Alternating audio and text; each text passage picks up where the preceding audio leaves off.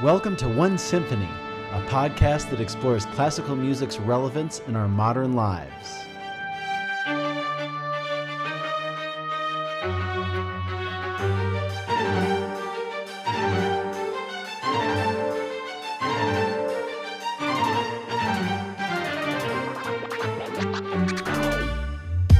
I'm conductor Devin Patrick Hughes, and I'm here to share with you stories and conversations with musicians, composers, and artistic entrepreneurs that aim to unite us into one symphonic world.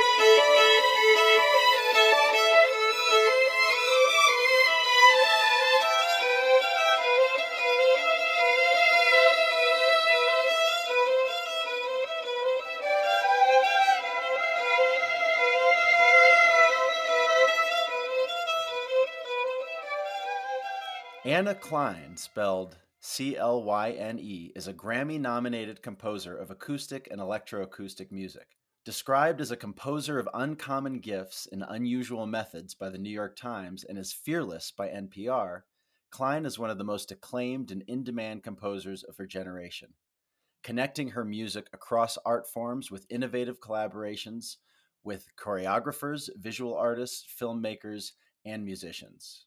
Also the winner of the 2016 Hindemith Prize, Anna Klein is currently the Associate Composer for the Scottish Chamber Orchestra and has held composer residencies with the Chicago Symphony, Baltimore Symphony, and the National Orchestra of France.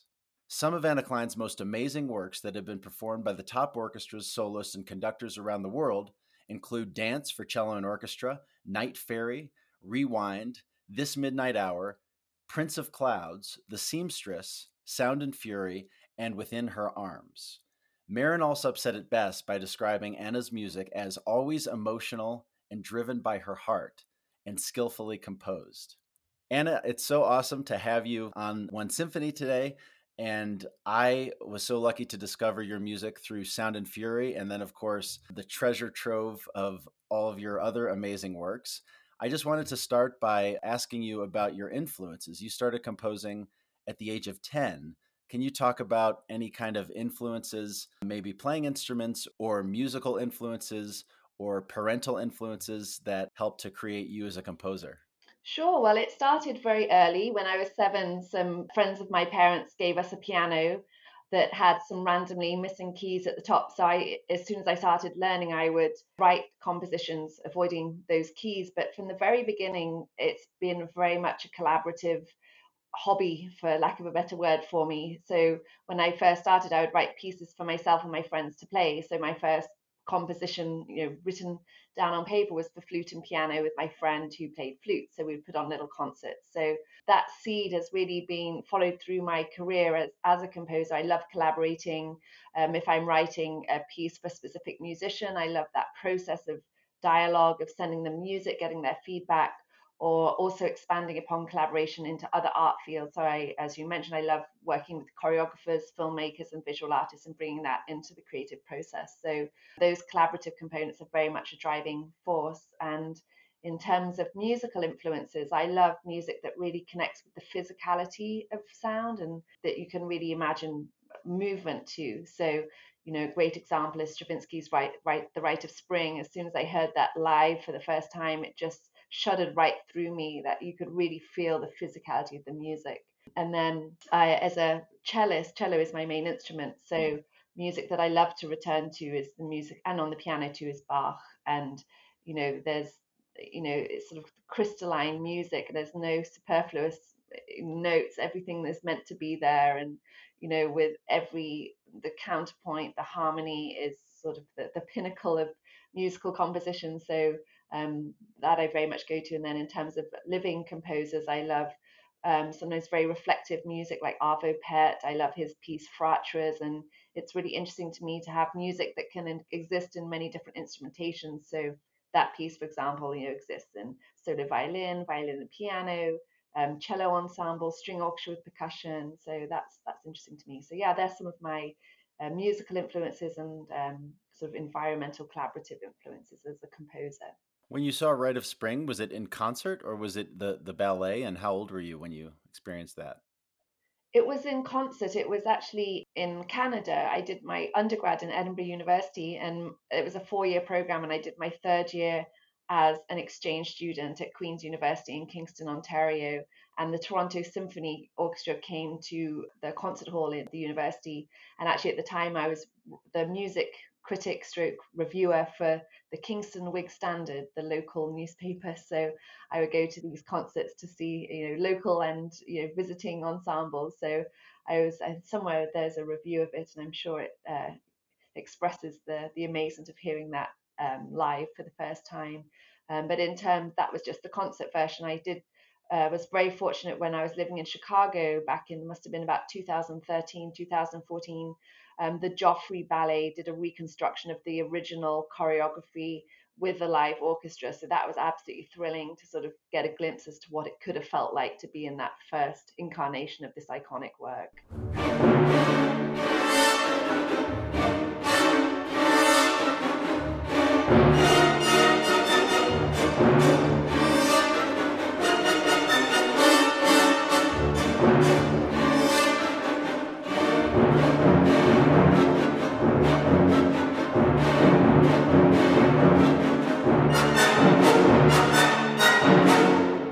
You talked about one of your main influences as being Arvo Pärt. I'm very drawn to his music as well, and Fratresses for the violin, strings, and percussion version is something I conducted one of the first pieces I worked with, and actually one of the first pieces I did was Cantus in Memory of Benjamin Britten. So I have a deep love and affinity and connection to his voice. You were lucky enough to meet him, and you showed him Within Your Arms, which is an incredibly emotional piece and just so deeply and profoundly touching of yours. And he kind of talked about some things like about writer's block, but I really love how you expressed him saying you have to learn to walk as a child again. Like every step is a baby step and a new step. And then also the secret to music being like in the small things and the connection between two notes, or in like this third note that you write, or the second note in the piece. Can you talk about your relationship with his music and how that's influenced your compositions over time? Yeah, absolutely. I mean, the first piece of his that I heard was Fratres, and it was on the radio when I was a student at Edinburgh, and it just immediately caught my ear and was a gateway into his beautiful musical sound world. And I've loved his music for many years. And then back in, I think it was about 2014, Carnegie Hall did an evening celebrating his music that was actually organized by a dear friend of mine who I studied with at Manhattan School of Music. Just as a side note, that was a very small program. There was only 5 of us in the year for the master's program, so we all became very close. And he very kindly invited me to come to this concert. So I came into New York and had the opportunity to meet him after, and just wanted to share something in return for all the music that had inspired me of his. So I shared a score and a recording of Within Her Arms, which I wrote back in 2008 upon losing my mother. So it's perhaps the most personal piece that I've written. And I wasn't expecting to hear back from him, but just really wanted to share it with him. And to my amazement, I received this beautiful email from him. I don't know, maybe a month or so later, that he had listened to it and had been moved by the music. And in response to that, I was really having writer's block with a piece at the time. So I wrote back and asked if he had any guidance or suggestions as to how to navigate writer's block. And he wrote me this long email that was so poetic, and it's something that I will always treasure. But as you said, he said about when something's really not working, it's like it's an alarm that you should listen to and take a break from it. And also, like you were saying to, and he was saying that it's in the tiniest details that that if it's just 2 or 3 notes, that these are the foundations of the work, and if that's not solid, like anything in life, or like architectural things, it's going to sort of fall apart. So that was a really good reminder to be really thoughtful about what that original kernel of an idea is. And then also to maintain that childlike curiosity to really want to explore and try new things. So those words of advice have been very meaningful for me moving forward. And what was the piece that you had writer's block on at the time? Oh, it was the violin concerto, The Seamstress. So yeah, it's a challenge. There's a lot of historical context to writing a concerto, and there's also a lot of technical things to consider, especially like the balance between a soloist and an orchestra. Actually, I just wrote a cello concerto a few years ago, and that was more of a challenge in that, because the lower register of the cello, to get that to cut across the orchestra, was something to be very mindful of. So, but yeah, his advice has definitely stayed with me all this time. And didn't Dvorak say something about the voice of the cello is kind of roary and buzzy? And when he was contemplating that cello concerto after hearing the Victor Herbert cello concerto. And I was interested in that because, of course, you have the seamstress, and then you have dance, which is your newer cello concerto, which was written to coincide with the centenary of Elgar's cello concerto. And actually, I didn't know you were a cellist, but can you talk about kind of reconciling with these really long-standing forms and, of course, pieces? You know, there's the Elgar and the Dvorak cello concerto, and a handful of violin concertos that are played all the time. Can you talk about just the undertaking for yourself or any composer in 2021 to embark upon this challenge? Sure. I mean, some of them are just very technical challenges, like I spoke of the balance issue, for example. And then I think as a composer to not be limited by the historical weight, I mean, these masterpieces behind you, but that you can really make it your own. So uh, the seamstress, which is the violin concerto, and dance, which is the cello concerto, are two different approaches to form, although they have commonalities. So the seamstress is really one very long gesture, one very long movement of 20 to 25 minutes, but it does actually have sort of subdivided sections. So it's sort of five musical worlds that are threaded together by this sort of interlude music. But there's only one pause in the entire piece.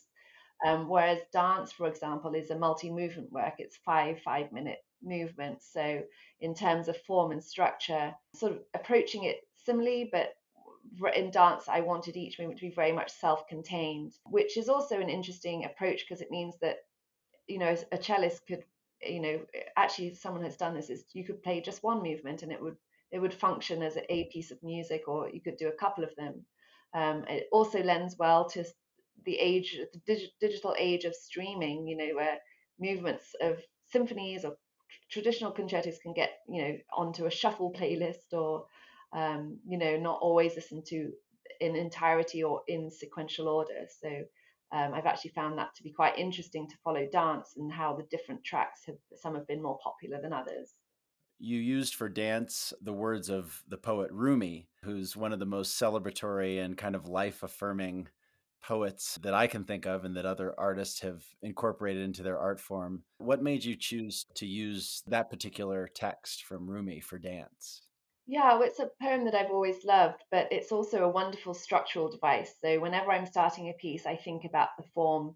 I think whenever you get beyond a sort of 5 minute duration of a work, then the structure and the form become really critical in terms of the balance and the momentum. So something that I love about this poem is it's basically 5 lines, which provided me with that 5 movement structure. So just to share the poem for your listeners is: dance when you're broken open, dance when you've torn the bandage off, dance in the middle of the fighting, dance in your blood, dance when you're perfectly free. So you've got it's very strong language and very evocative, and for me creates very different musical sound world sort of implications. So I was able to run with that, and then of course each line starting with the word dance led to the title of the work, which is Dance.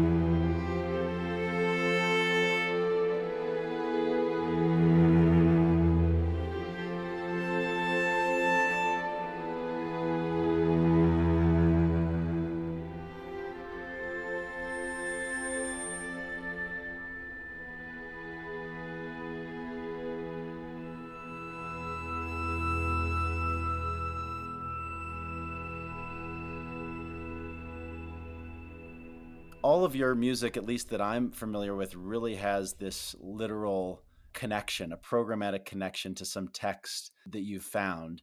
Do you ever write in abstraction, or is there always kind of some metaphorical or idea that you are starting with to take for inspiration?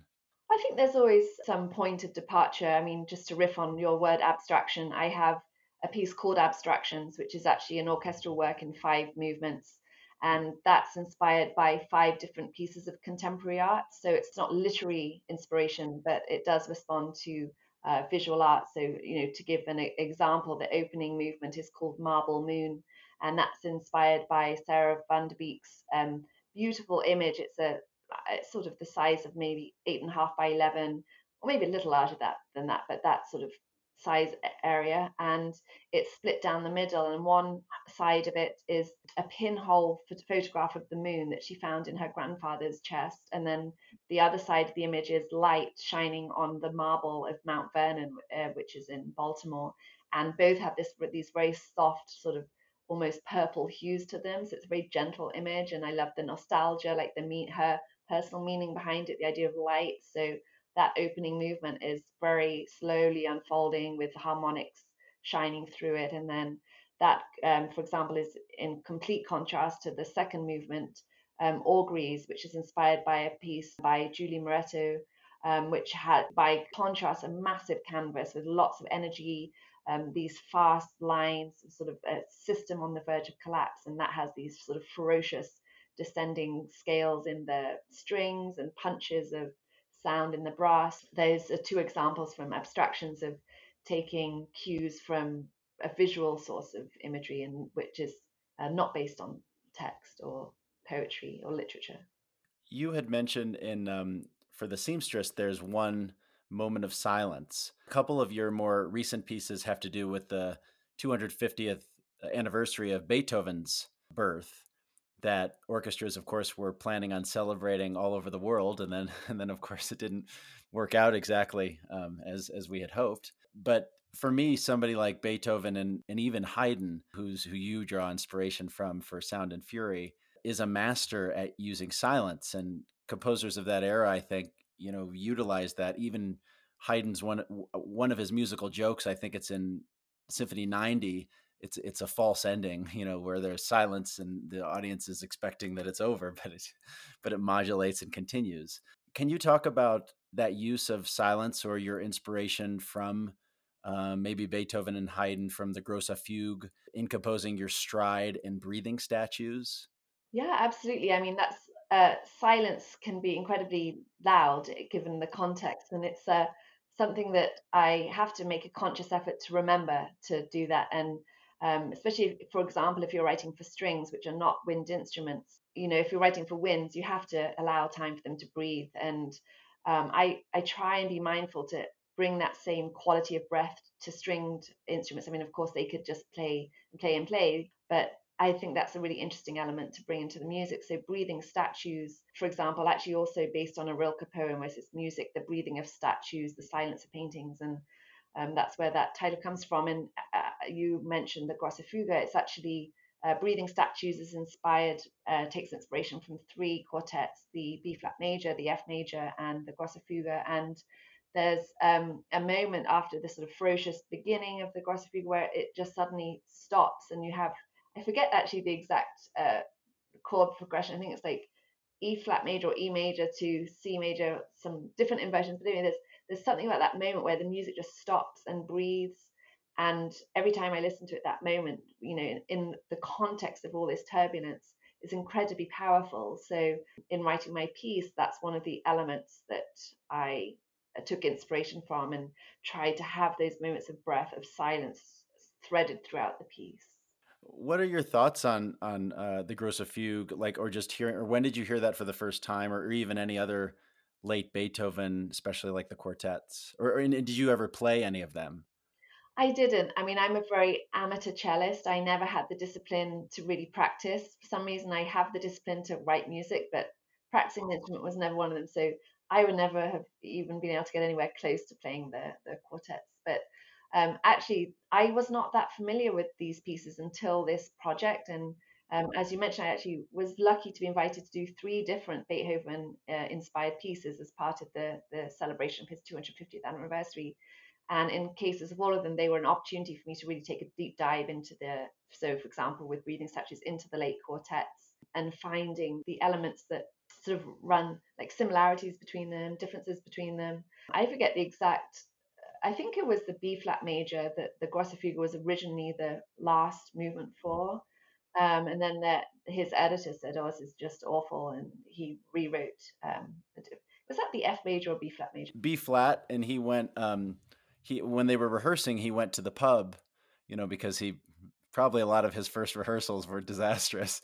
And I think one of the cellists maybe came to check on him after the rehearsal, and he just asked how the fugue went. That's all he cared about. Yeah, yeah, it's incredibly difficult, but very powerful. And my first time hearing it live was the Calidore Quartet. They programmed it on the same program as Breathing Statues, and they just I mean, it was so thrilling to hear that live with such energy.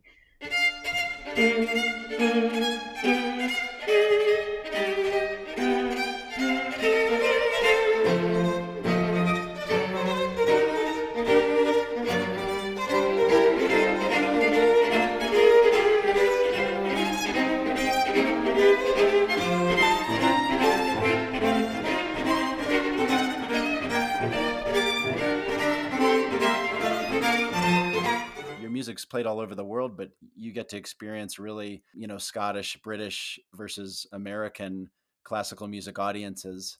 Are there any differences in how you observe audiences receiving music in general, or your pieces in particular? Yeah, well, I was born in London. I grew up in Abingdon near Oxford, but I've been in the States for almost 20 years now. Next year it'll be 20 years. So I'm much more have more experience with audiences in the States. But I find them, in the UK to be very open, and I think, yeah, both.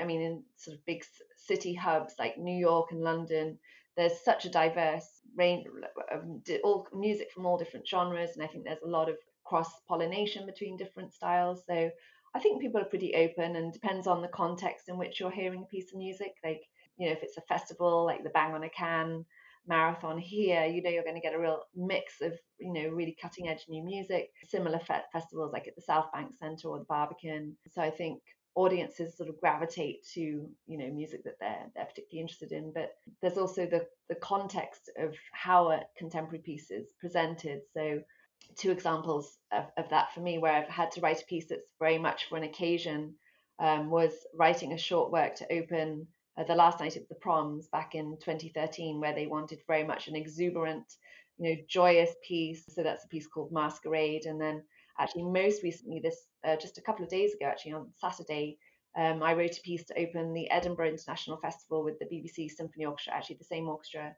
that premiered Masquerade, and that's a piece called Pivot. And similarly, that's they wanted a very celebratory, piece to kickstart the festival, and that piece draws on some old Scottish folk music.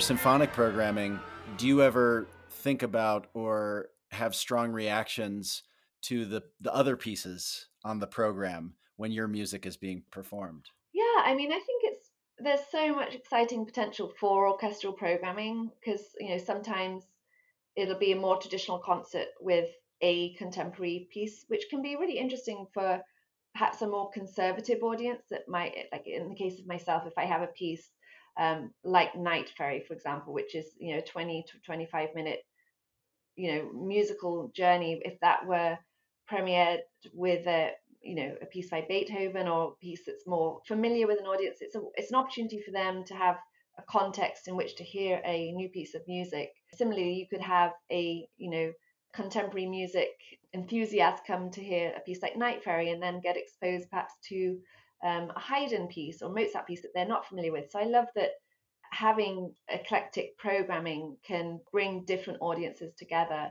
and allow an opportunity for people to hear music that they might not have ordinarily sought out or have come across. So I think it can be really exciting. And then also equally exciting to hear a program of all contemporary music, which is perhaps less common now, but I think orchestras are more excited about and sensitive to programming more contemporary music in general. So it's a good time, I think.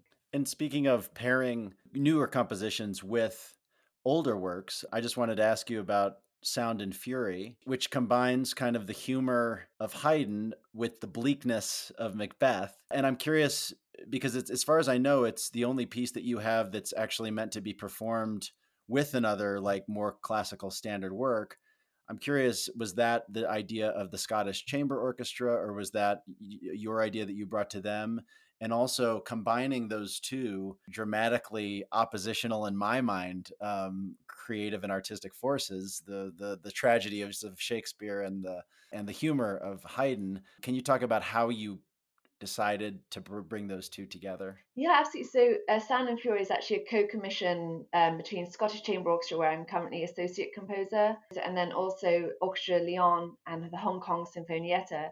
And the idea to draw inspiration specifically from Haydn's Il Distrato Symphony Number 60 came from Lyon because they knew that they wanted to perform that piece. And going back to what we were just previously talking about is programming, like how can you for an audience, bring two works together, an old and a new. So I thought, having pondered it, I initially thought, oh gosh, not sure how I would approach that. But then thinking about it more, I thought, oh, this could be really interesting. And Haydn's Il Distrato is actually music that he had sort of repurposed from a theatre piece that he had worked on. So that got me thinking about theatricality and reflections on time, having this big span of time between Il Distrato and Sound and Fury.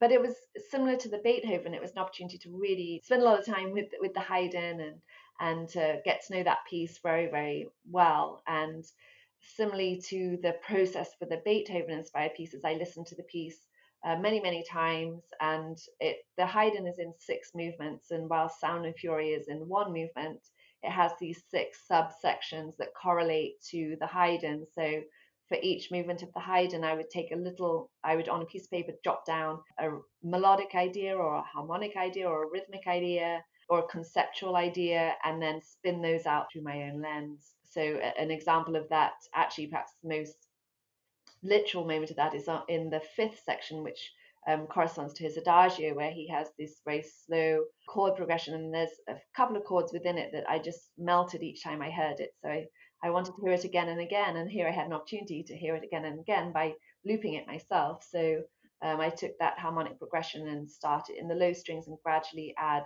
the orchestra until we hear a delivery of Macbeth's iconic soliloquy, tomorrow and tomorrow and tomorrow, creeps in this petty pace from day to day to the last syllable of recorded time. Jumping ahead, he says, it is a tale told by an idiot, full of sound and fury, signifying nothing, and hence the title, Sound and Fury. So bringing these threads from these two great works of art, Haydn's Il Distrato and Shakespeare's Macbeth. Yeah, and that Macbeth soliloquy is probably like one of the most bleak and most despair-filled moments in all of art that you can think of. Just this loss of everything. And I'm very grateful actually because I had known about, the Haydn where Prince Esterhazy is sort of keeping the musicians around over the summer. So Symphony Number 45, Haydn asks his players to walk off at the end of the symphony, and the surprise symphony, all these kind of musical jokes that abound in the over 100 symphonic works that Haydn has.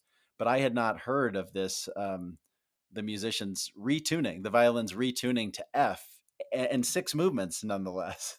And so I'm very grateful that you are probably introducing it even to many conductors, I bet, the symphony. But I'm curious also, and I love how you interweave all these different elements of the Haydn. And then there's the Bartok Concerto for Orchestra. I'm wondering how that made its way in there. But I'm curious, did you omit the scordatura? I mean, kind of one of the most striking elements of the Haydn, where the retuning happens. Did you omit that kind of purposefully? And it seems like the bleakness of Shakespeare kind of demolishes Haydn's humor in your piece. Is that a correct understanding?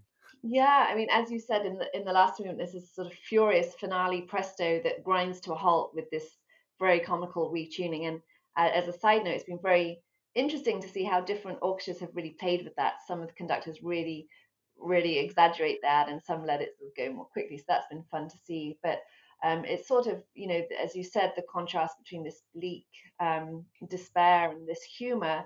Sometimes looking at the same thing from a different angle reveals the flip side. So in that scordatura, it's almost like a miniature glissandi as they're, detuning the string and then bring it back up to pitch.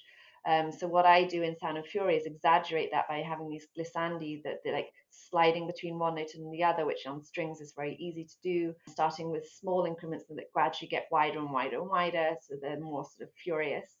So taking that very little kernel from Haydn, but then seeing it from a very different angle. Is that something that most audiences kind of notice? I mean, because it's, to me, it's a glissando is a subtle difference between actually retuning the instrument. Yeah, yeah, and I think it's important in a situation like this where you're asked to find inspiration from another work. I think it's important to really make it your own too. I think I wouldn't have wanted to be too literal, but what for me was interesting was to how to find these little elements, sort of micro moments, and really expanding upon them and really sort of magnifying them through the instrumentation and through the orchestration. And just for my edification, can you talk about maybe it's obvious, but I'm not putting my finger on it. Can you talk about the incorporation of the interrupted intermezzo into Sound and Fury?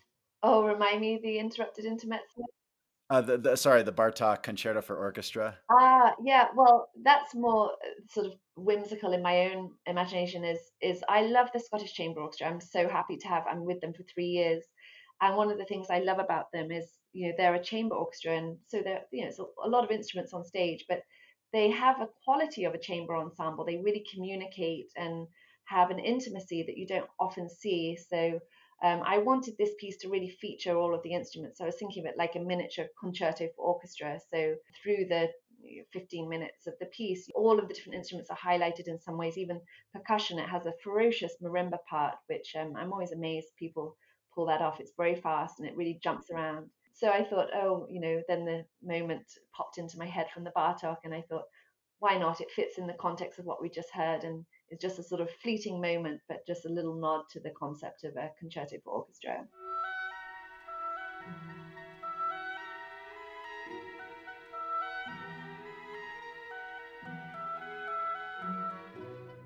In a lot of these composers, but I think all composers, the idea of recycling and borrowing from oneself or from other composers, but especially from oneself, is a common thing. Like Bach or Haydn or Beethoven or Mozart, just kind of they would repurpose things as they would need to. You had mentioned that a great lesson for you was that you write each piece fresh and anew, and leaning back on older pieces, you said, could create lifeless music.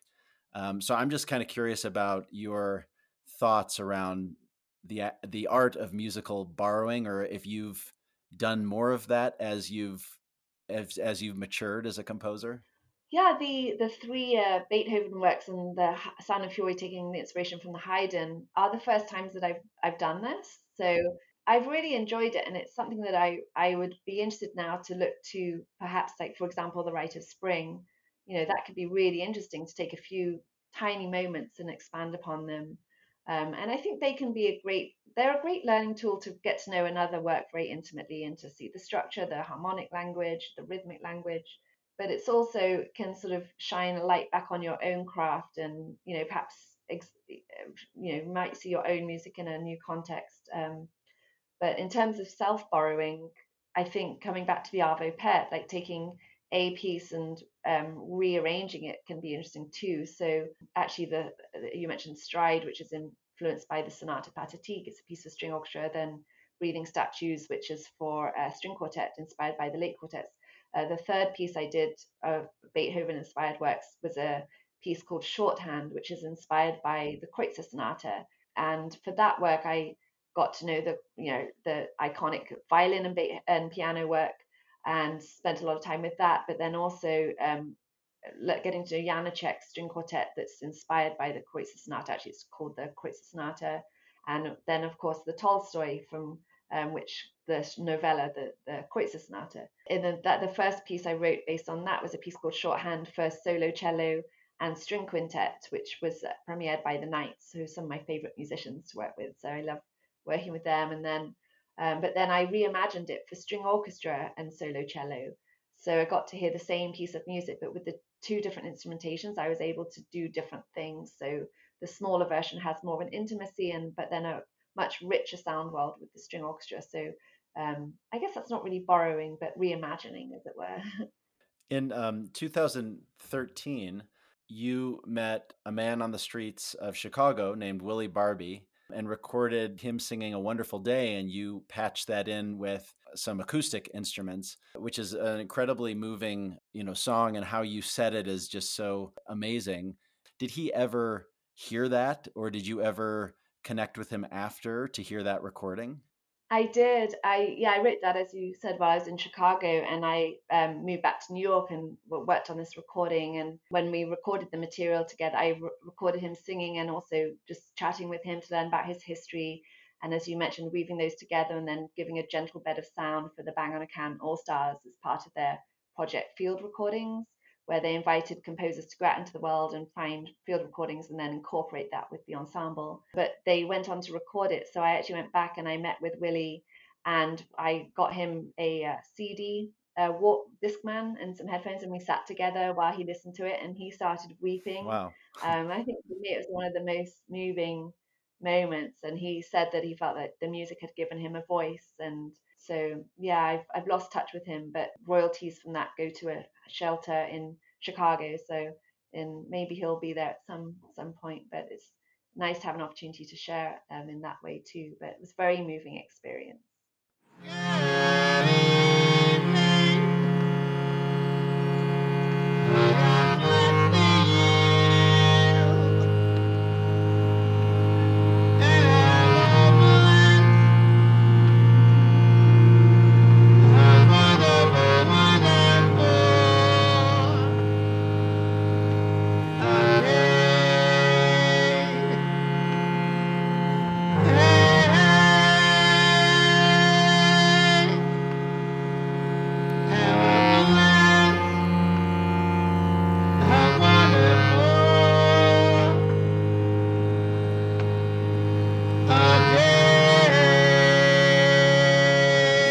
I've been here 58 years.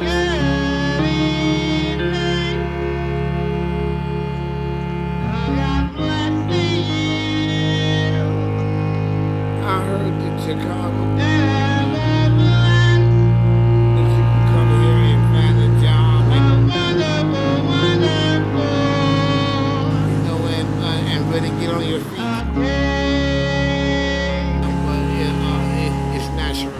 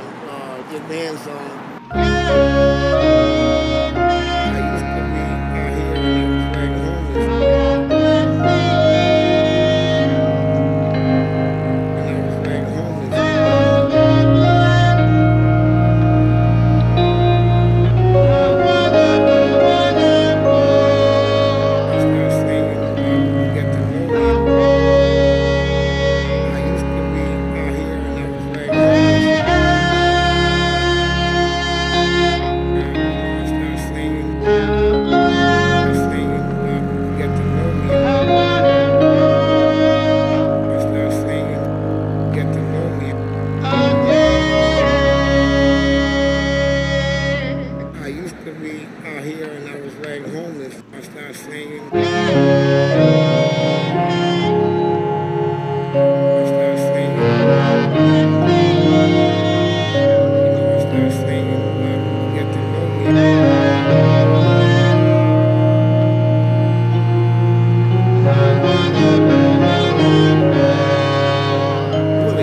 Willie Parks, Hartford, Mississippi.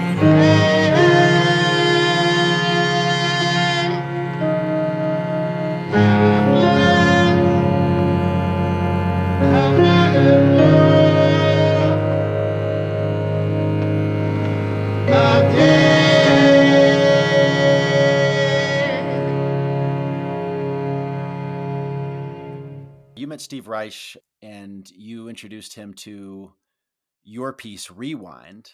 And you talked about some feedback he gave you. And I'm just kind of curious what that was and how you incorporated it into Rewind. Yeah, so I was a fellow at Bangor Summer Festival back in 2005, and he was the guest composer there and invited us to share our work, and I shared Rewind.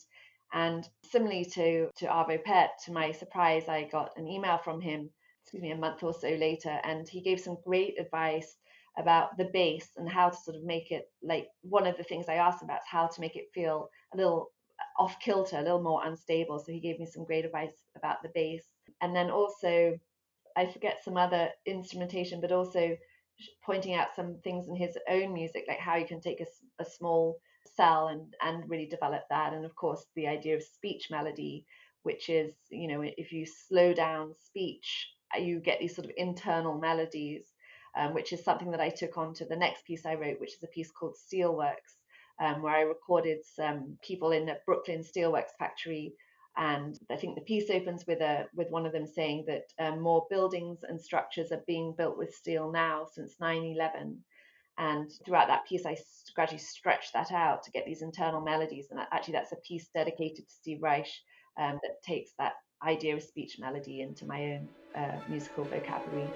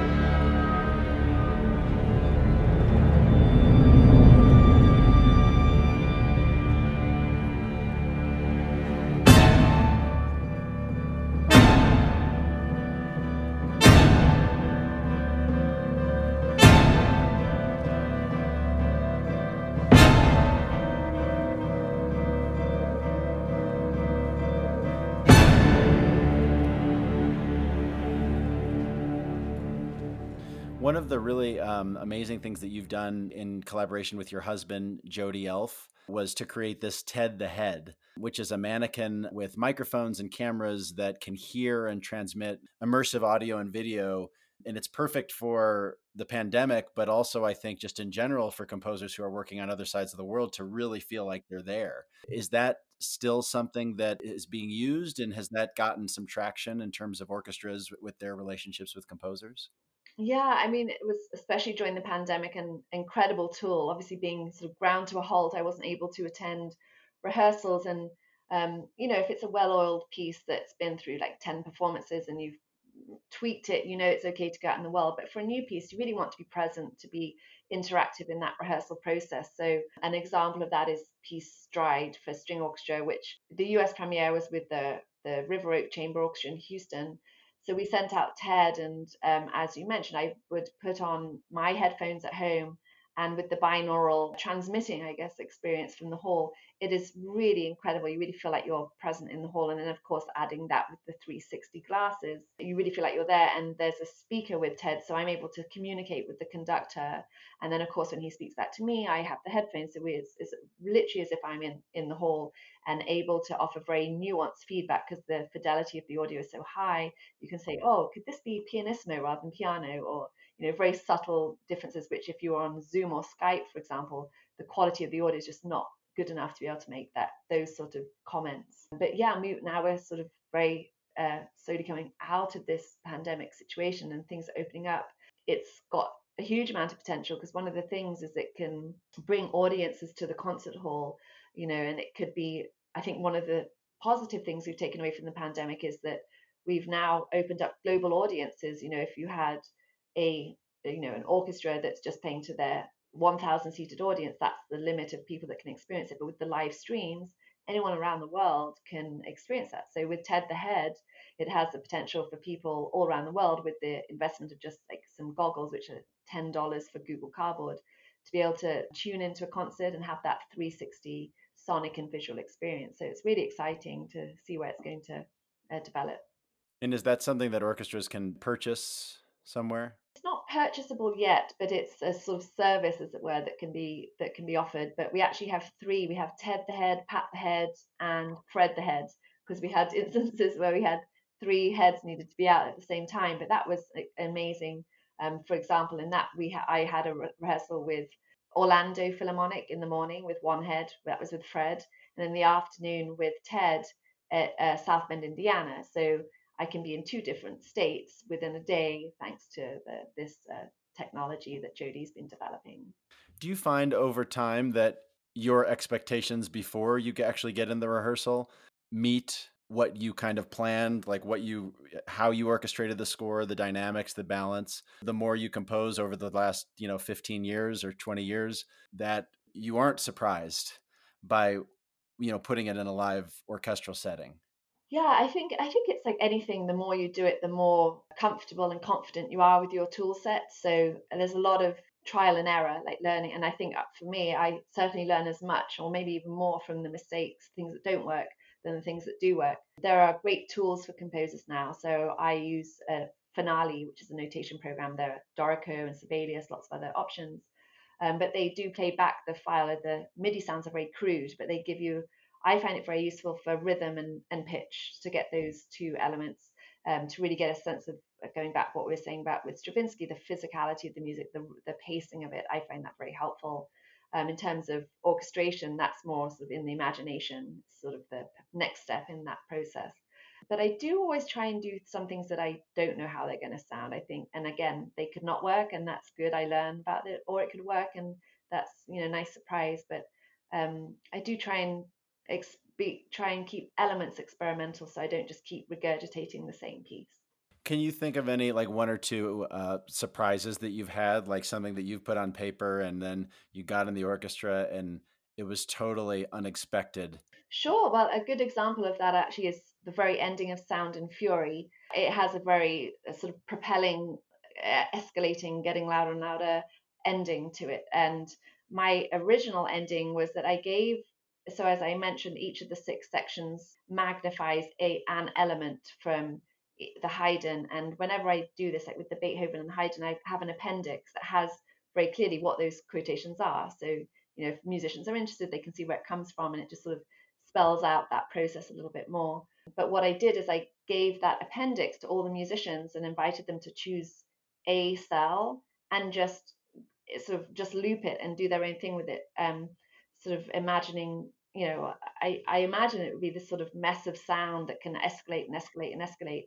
And it was interesting, but I also felt it didn't really work. So I actually changed the ending to be orchestrated. So I tried to notate what I had hoped that would evoke. But that was an example of just, especially when I have the opportunity to have a residency with an orchestra like the Scottish Chamber Orchestra. It's an opportunity to try things out and, be like, oh, that didn't work so well, but maybe if I was to do something like that in the future, I might approach it differently. So.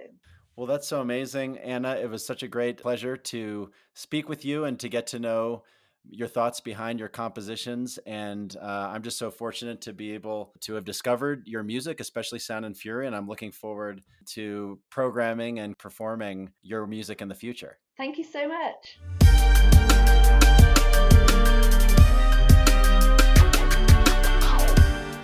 Thank you for joining us in One Symphony, and thanks to Anna Klein for sharing her music and insights. Thank you to all the incredible performers and record labels that made this episode possible. Cornelius DeFallo and Amy Kaufman played Tea Leaves from the violin.